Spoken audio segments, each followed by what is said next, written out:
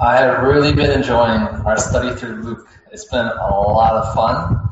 I think it's been amazing to see how relevant it is, how it even speaks to things we're seeing nowadays in our culture. But if you haven't been with us, we've been working our way through the gospel account of Luke. So if you have your Bibles, open up to Luke. We've been working through it, going super fast. I say that joking, so people may disagree.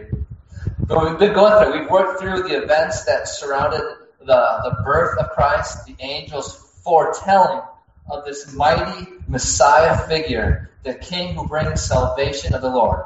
We went through that. And then we saw these prophecies from Mary, from Zechariah, that confirmed this. We saw John the Baptist come on the scene, coming before the Lord, preparing his way, speaking of judgment. And then we saw Jesus baptized. And we looked at his genealogy that goes right back to Adam, that he is for all peoples. We saw how the Holy Spirit led him into the wilderness for 40 days, that you could hear the echo of Israel for 40 years in the desert. What Israel couldn't do, Jesus did. He was victorious. We saw that. And then it moved on, and we saw Jesus in the synagogue of Nazareth. And he proclaimed and announced that he is bringing this new age that Isaiah speaks of. Jesus says, it is fulfilled. It is here. The Messiah is here. The King is here. The year of the Lord's favor, the preaching of the good news. And the people did not like that. And then Jesus talked about Elijah and Elisha and how sometimes God's blessing passes over the Jews and goes to the Gentiles. And they were upset. They were rushing him out, trying to kill him. Then we saw, I think 2 weeks ago, Jesus healing a bunch of people. One of them was Peter's mother-in-law. But then Jesus kept on saying, my priority is to go and preach the good news of the kingdom of God to all the other towns. And he was focused on that. And we saw that the word of God is powerful, and it was the priority of Jesus' ministry.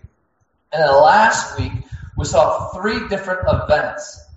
And highlighted within them was the depth of our depravity and the height of God's grace for those who confess the depth of their depravity. We also saw last week, and maybe I didn't really bring it out as much as it was here, the beginning of the resistance against Jesus. The beginning of the resistance. And we see it with the Pharisees. They did not like that he was claiming that the sins of this guy was forgiven. They did not like that he was doing these miracles, and they did not like that he was eating with the tax collectors and the sinners. And I wonder, maybe they were upset because they were hoping that this man, who was very well known, who was doing miracles, was going to be like them. Was going to be kind of on their side. And kind of have him join our group, and we'd have quite the figure. But clear, Jesus was not running in their group. And so Jesus here begins to emerge as this controversial figure. People want to kill him. We already saw it in Nazareth. Kind of like John the Baptist, his cousin, the godly troublemaker, if you remember us going through that. Jesus being opposed and resisted. And if we're honest, and I'm very honest, change is often resisted. We don't like change, right? Who likes change? And we resist it.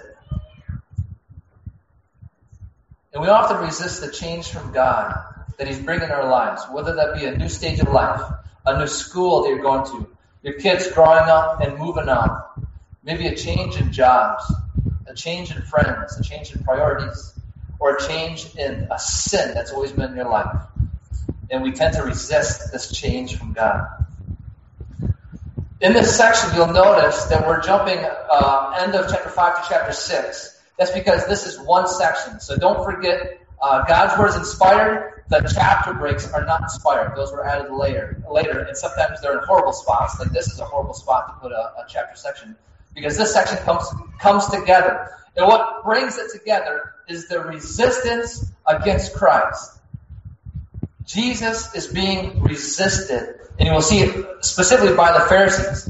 He's bringing this new age, this messianic age, the new covenant, and he's being resisted. And so the main idea that I want us to get and hear through this all is this. Do not resist the Lord Jesus. Do not resist his lordship. He is king. He's the Messiah. Do not resist him. So if you have your Bibles, you might already have it open. Flip to chapter 5, verse 33. If you don't have your Bibles, there's a Bible right in front of you in the pew, and it'll be on page 809, starting at page 809, if you had those. And so it opens up right here, verse 33. And they said to him, the disciples of John, they fast often and offer prayers. And so do the disciples of the Pharisees, but yours eat and drink. And Jesus said to them, can you make wedding guests fast while the bridegroom is with them? The days will come when the bridegroom is taken away from them, and then they'll fast in those days. So this opens up having to do with fasting.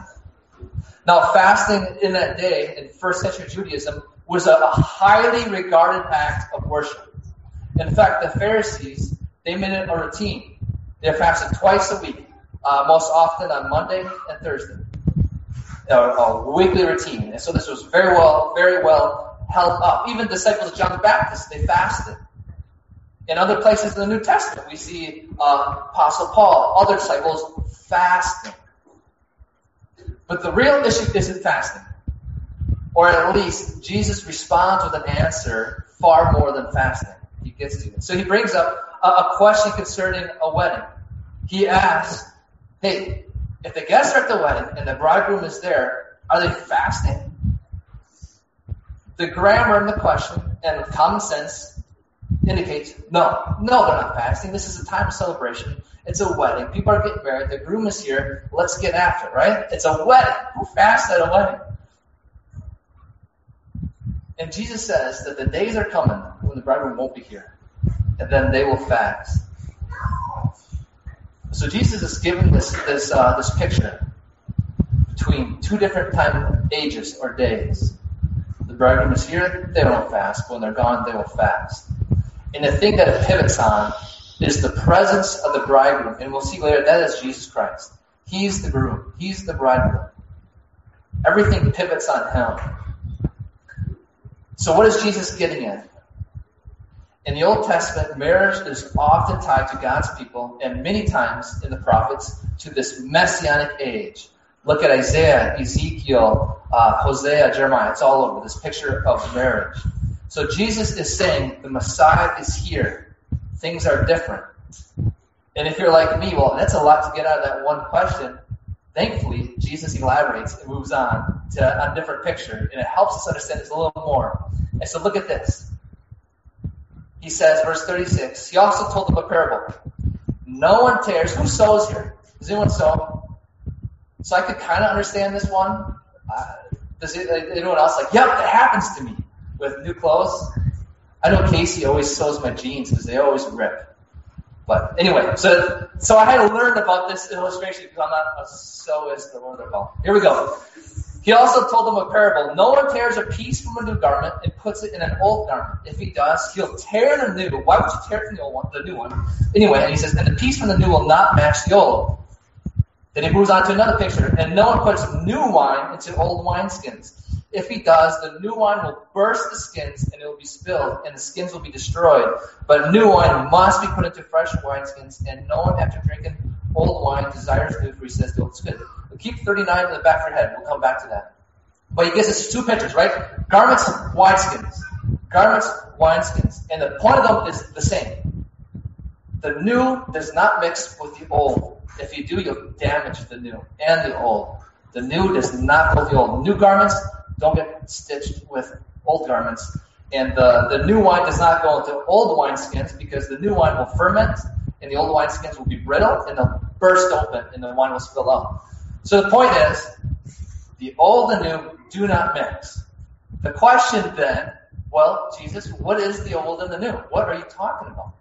And we remember from the marriage picture, it all pivots on the bridegroom, the presence of the bridegroom, that is Jesus Christ. So what he's talking about is what he's been talking about this whole time. The Messiah is here. The Messianic age is here. What he said with Isaiah in the synagogue of Nazareth, that this has been fulfilled in your hearing. Here it is. The new age, the year of the Lord's favor. It is here because the King is here. And Jesus says that the old, let me say this. So the new is this new age, the new covenant that Jesus is bringing. The old is the old covenant. But let me make a significant point. The old is the Mosaic covenant. not the Abrahamic, not the Davidic, because both those covenants are fulfilled in Christ. Never is the Abrahamic covenant or the Davidic covenant ever called the old covenant. It's always the Mosaic covenant that's called the old covenant. And that's what Jesus has come to fulfill. And he says that you don't mix the two. He's not saying that the old was, I'm here to fix the old. That's not what he's saying. If you remember in Matthew 5, on the Sermon on the Mount, Jesus says this: "Do not think that I have come to abolish the law of prophets. I have not come to abolish them, but to fulfill them. For truly I say to you, until heaven and earth pass away, not an iota, nor not a dot will pass from the law until all is accomplished." So Jesus is saying the old covenant has been pointing to me the whole time. I'm here to fulfill it. And I'm bringing a new age, a new covenant, and so that the old is no more. The old covenant, the Mosaic covenant, has been replaced with the new. That's what he is saying. And he makes it clear. The old does not mix with the new. And so, let me break. So that's what we have. Jesus saying the new is here, the old cannot mix with the new, which the Pharisees are very intended on. The old is here to stay in their mind. And none of this should be surprising. None of this should be surprising for us, because this new age of salvation that Jesus, our King, our Messiah, is bringing is exactly what the angel Gabriel told Mary. It is exactly what the Spirit through Zechariah prophesied.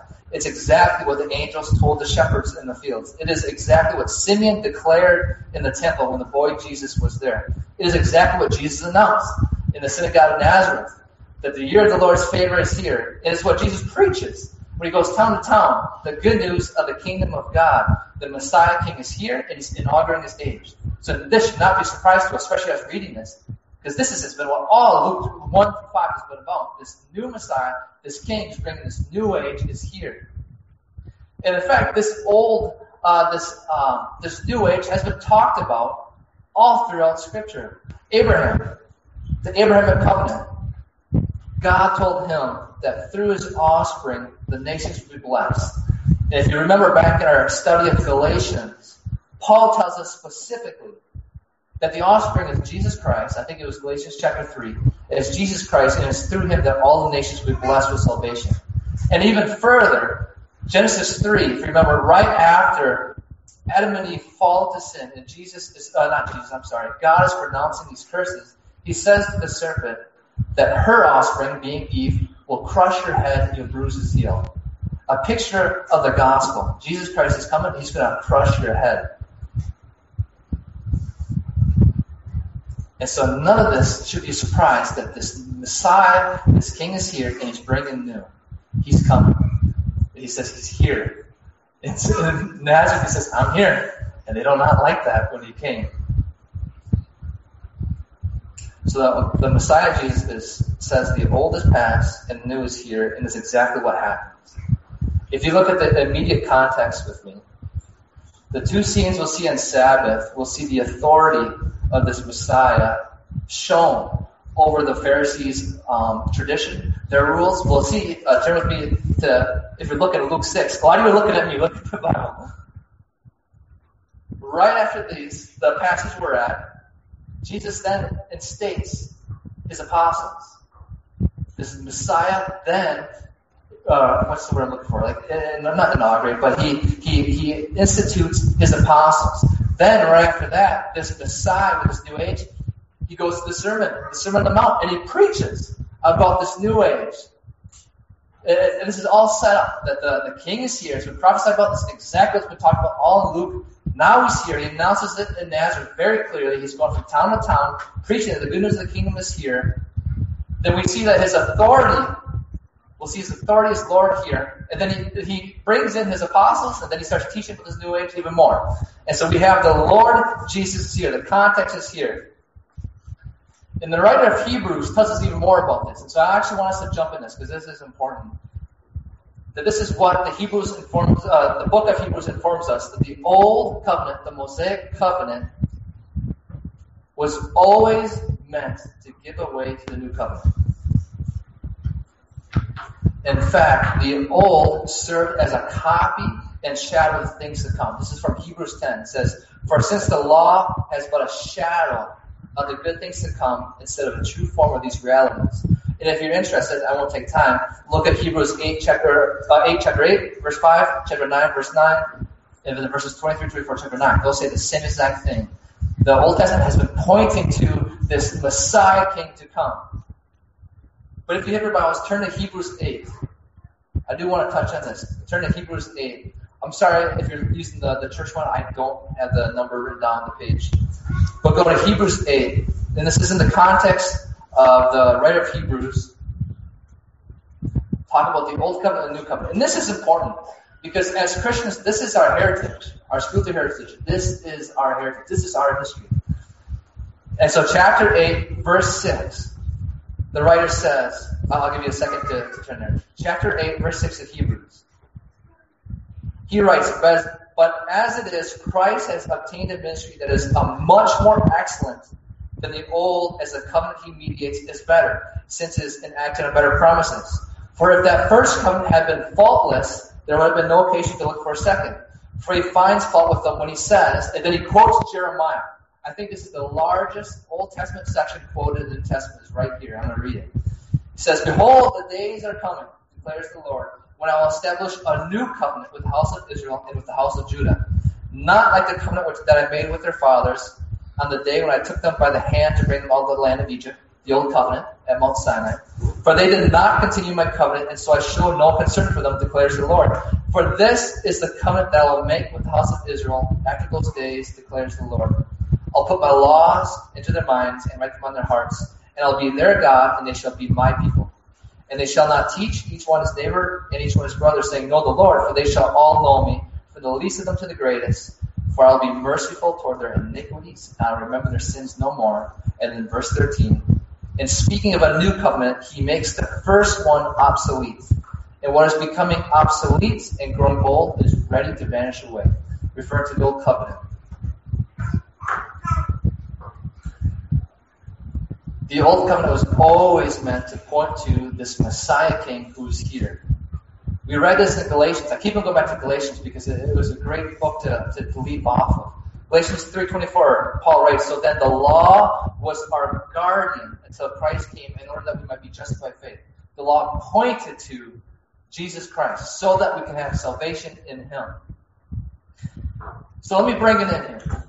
I know we went through a lot there, but we have the old garments, the new garments, the old skins, the wine skins, the bridegroom fasting when he's not fasting when he's here, fasting when he's gone. These difference in days. And this is what Jesus is saying. The old covenant, the Mosaic covenant, is fulfilled in Christ. That which the old shadowed and pointed to, Jesus has come and he's fulfilled it in him. He's bringing the new covenant. In a complete sense, Jesus completely fulfilled the old covenant on the cross when he died. In a different sense, the old covenant was completely done. The writer of Hebrews, when he says it's about to vanish away, he was writing before 70 AD. It was during a time when these Jewish believers were tempted to go back to the temple to offer sacrifices, to go back to the same way they have been doing. They were tempted. And the whole time the Hebrews were saying, don't go back. That's done. Jesus is here. 70 AD, it was done. The Roman general Titus came in and besieged Jerusalem and just wrecked it. If you remember, Jesus prophesied about not one stone of this temple will be on top of each other. It was exactly true. It was absolutely destroyed by the Romans. With all that being said, thank you for following with me if you've been with me. Jesus, the King, is here. He is the Messiah. He is Lord. But as I said, that the main idea here is do not resist the Lord Jesus. And I say that because that's all we see here. Some people do not like him. They do not like that Jesus is Lord, and we read that. Verse 39. And no one after drinking old wine deserves new, for he says and no one after drinking old wine desires new, for he says the old is good. And no doubt immediately he's talking about the Pharisees. They do not want the new. They like the old. They were unwilling to face what God is doing here. And try to put yourself in their shoes. This is all they knew in life. This is all they knew. This is how they grew up in this old covenant, this system. That's how they grew up. They've invested literally decades of years and a lot of money in this system. This is literally their career. Their entire weekly routine is built around the Old Covenant. It's completely ran by the Old Covenant. The dynamic of their household is directed by the Old Covenant. And now comes a Jewish man, Jesus of Nazareth, who's claiming to be the Messiah, and he says, the new is here. Would you expect the Pharisees to resist? Would you have resisted? Do you resist right now the Lordship of Christ? And so that's the pattern, and we'll go a little faster here. That's the pattern we see here. Jesus the King is bringing the new, but he is resistant. We'll see the next two scenes. So come with me to chapter 6, verse 1.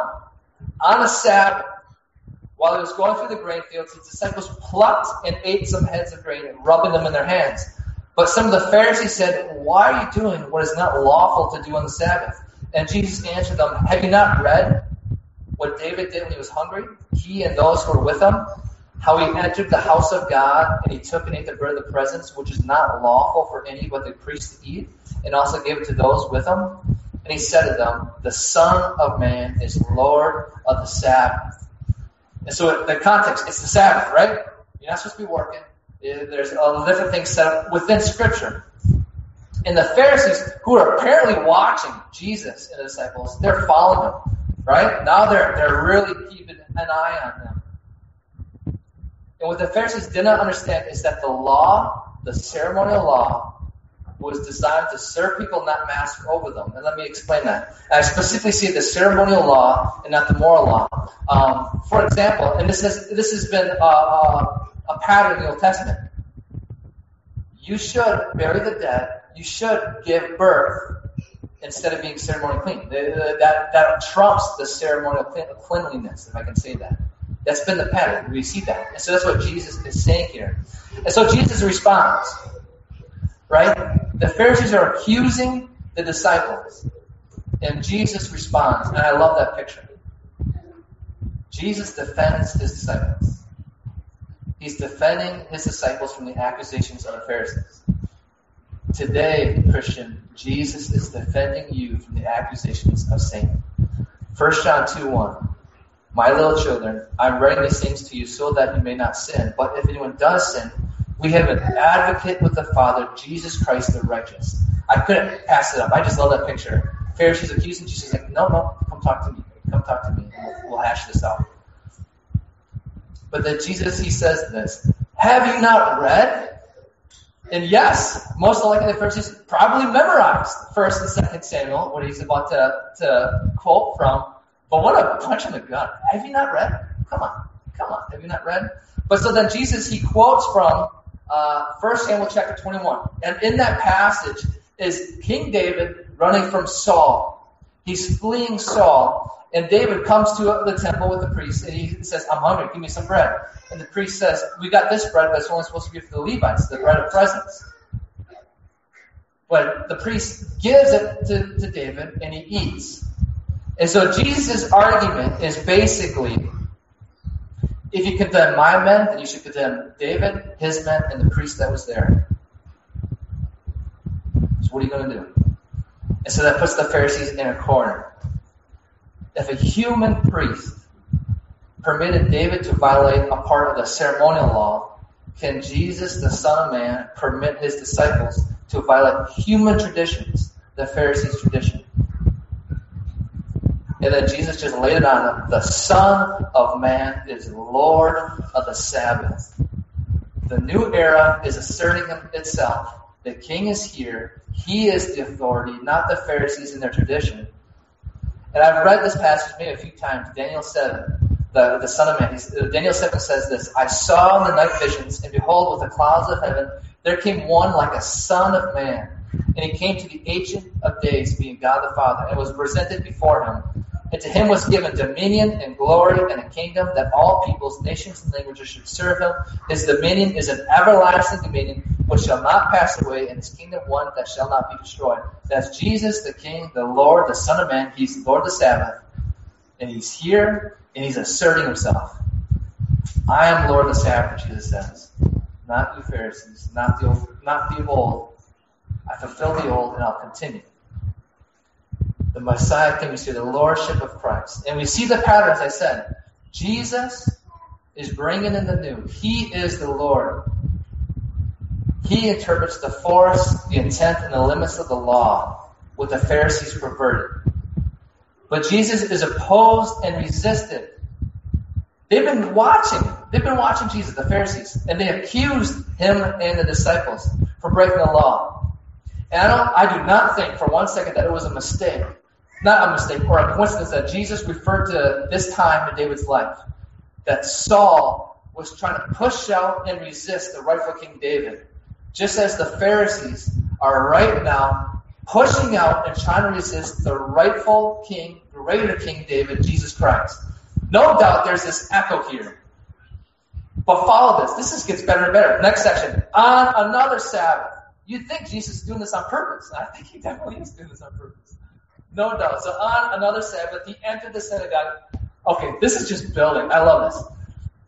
And was teaching. And a man there whose right hand was withered. And the scribes and the Pharisees watched him to see whether he would heal on the Sabbath so that they might find a reason to accuse him. But he knew their thoughts, and he said to the man with the withered hand, "Come and stand here." And he rose and stood there, and Jesus said to him, "I ask you, is it lawful on the Sabbath to do good or to do harm, to save life or to destroy it?" And after looking around at them, I said it way too fast. And after looking around at them, all he said to him, "Stretch out your hand." And so he did so. And his hand was restored, but they were filled with fury and discussed with one another what they might do to Jesus. So, another Sabbath. Jesus teaching, right? That's his priority. That's what he said he's come to do. He's teaching in the synagogue. And the Pharisees are watching him. And this word kind of gives a sinister note of like watching out of the corner of their eye. That's what this word kind of gives. So the Pharisees are watching. And then Jesus, he knows their thoughts. And he almost invites, if not does, invites this conflict. Because he sees the withered man. He says, Come here, let's do this. Let's do this.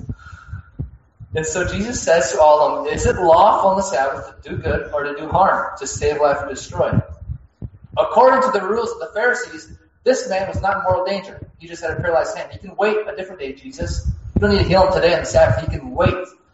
But in God's law, it was lawful for him to do this. In fact, in Luke 14, another very similar situation, Jesus alludes to Deuteronomy 22:4, commanding the Israelites not to ignore a person in need, but to go and help them. But I love this. So Jesus asks this, and then he looks around. Almost like a stare down. Mark's account of this passage, he tells us that when Jesus was looking around, he was filled with anger. And he was grieved at their blindness and their hardness of heart. So he looks around. Then he asks the guy to come here and he heals them. And the Pharisees are put in the corner again, a dilemma. Are they going to say it's unlawful to do good? They could not even get Jesus for work on the Sabbath. He literally just spoke and the guy was healed. What are they going to do? Remember Luke 5:39. Some will not like the new. It is exactly what we see with the Pharisees. They were filled with fury, and then they planned, what are we going to do with this guy? What are we going to do? And so we have the pattern. The Messiah King is here. He's bringing this new age of salvation, this correction and the interpretation of the law that the Pharisees perverted, destroying the man-made rules. But yet he was resisted. The Pharisees resisted. Now this is where I think it is just very cool. Just like when Jesus referred to David and his part in his life, and it was a clear picture of what's going on with the Pharisees currently, I think this withered man with his hand was no coincidence. It was a sovereign act of God. That is because, actually, if you have your Bibles, go to 1 Kings 13. 1 Kings chapter 13.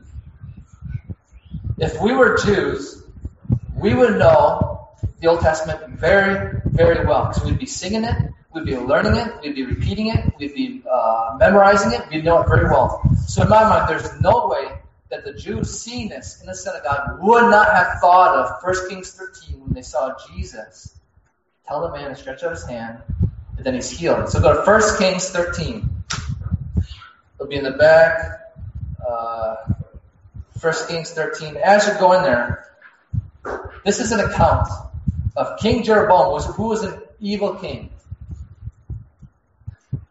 And this prophet of God, which in the passage is referred to as the man of God, comes to the altar and he prophesies against it while prophesying against Jeroboam. So if you're there, look at 1 Kings 13, verse 1. It reads this, "And behold, a man of God came out of Judah by the word of the Lord to Bethel. Jeroboam, who was the king, was standing by the altar to make offerings. And the man cried against the altar by the word of the Lord and said, O altar, altar, thus says the Lord, behold, a son shall be born to the house of David, Josiah by name, and he shall sacrifice on you the priests. He will sacrifice on you the priests of the high places who make offerings on you." Keep in mind, the high places is where wrong worship to the false gods is being done.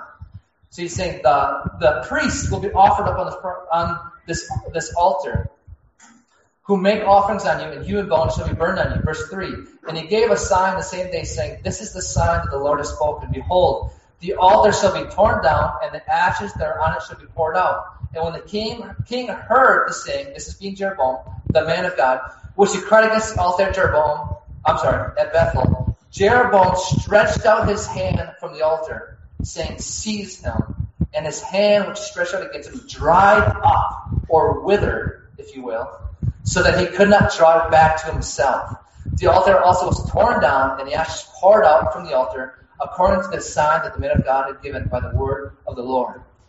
So there you have it. Isn't that not awesome? So Jeroboam, he's an evil king. In fact, in the previous chapter, chapter 12, we learned that it was Jeroboam who set up these high places of false worship. He's the one that instituted the priests that will be burnt, that the man of God prophesies about. In fact, in chapter 12, we learn that Jeroboam built 2 golden calves for the Israelites to worship. That's right, you heard that right. I'm not referring to Aaron and Mount Sinai, I'm referring to Jeroboam. He built two golden calves for the Israelites to worship. So this is an evil king. And then he learns about this prophecy that this new king is coming, Josiah. And he is going to get rid. He's actually going to offer these false priests up. He's going to destroy the works of Jeroboam, what he's been doing. And Jeroboam stretched out his hand against the prophet, says, "Seize him," and he gets withered up. The exact opposite of what happens to this man when Jesus says, "Stretch out your hand," and his hand's healed. No doubt, the Jews would have saw this and thought of this. Jeroboam was resisting this prophecy of this new king who would bring new things and change the old things that Jeroboam's doing. Now you've got Jesus, this new king who's coming, who's bringing this new age, and the Pharisees are resisting what he's doing. And so I don't think it's any kind of coincidence that this is what happens in this passage. So it all comes down to this, to each of you, to me. Jesus has come. He is king. He rules now. He will come again. That is no question. That is the reality. But the question is this: will you resist him or will you submit to him? Will you resist Christ or will you submit to him? Do not resist the lordship of Christ. Don't resist his forgiveness. Believe that you are forgiven in Christ. Don't resist his conviction of sin in your life. Repent and receive his grace. Don't resist his sovereign direction in your life. Don't resist the trials and the hardships he's leading you through. Rather, depend on him. Depend on his strength. Don't resist the work that he's doing in you, the new desires, the new priorities. Don't resist the truth in Scripture that you may not like, that's very inconvenient and very anti what our culture wants. Don't resist it. Don't resist the passing of the old and the new that's coming with Christ. Don't resist God placing your hope in the future of this new heaven and new earth, and letting your hope fall from this world and putting it just in Christ and what's coming.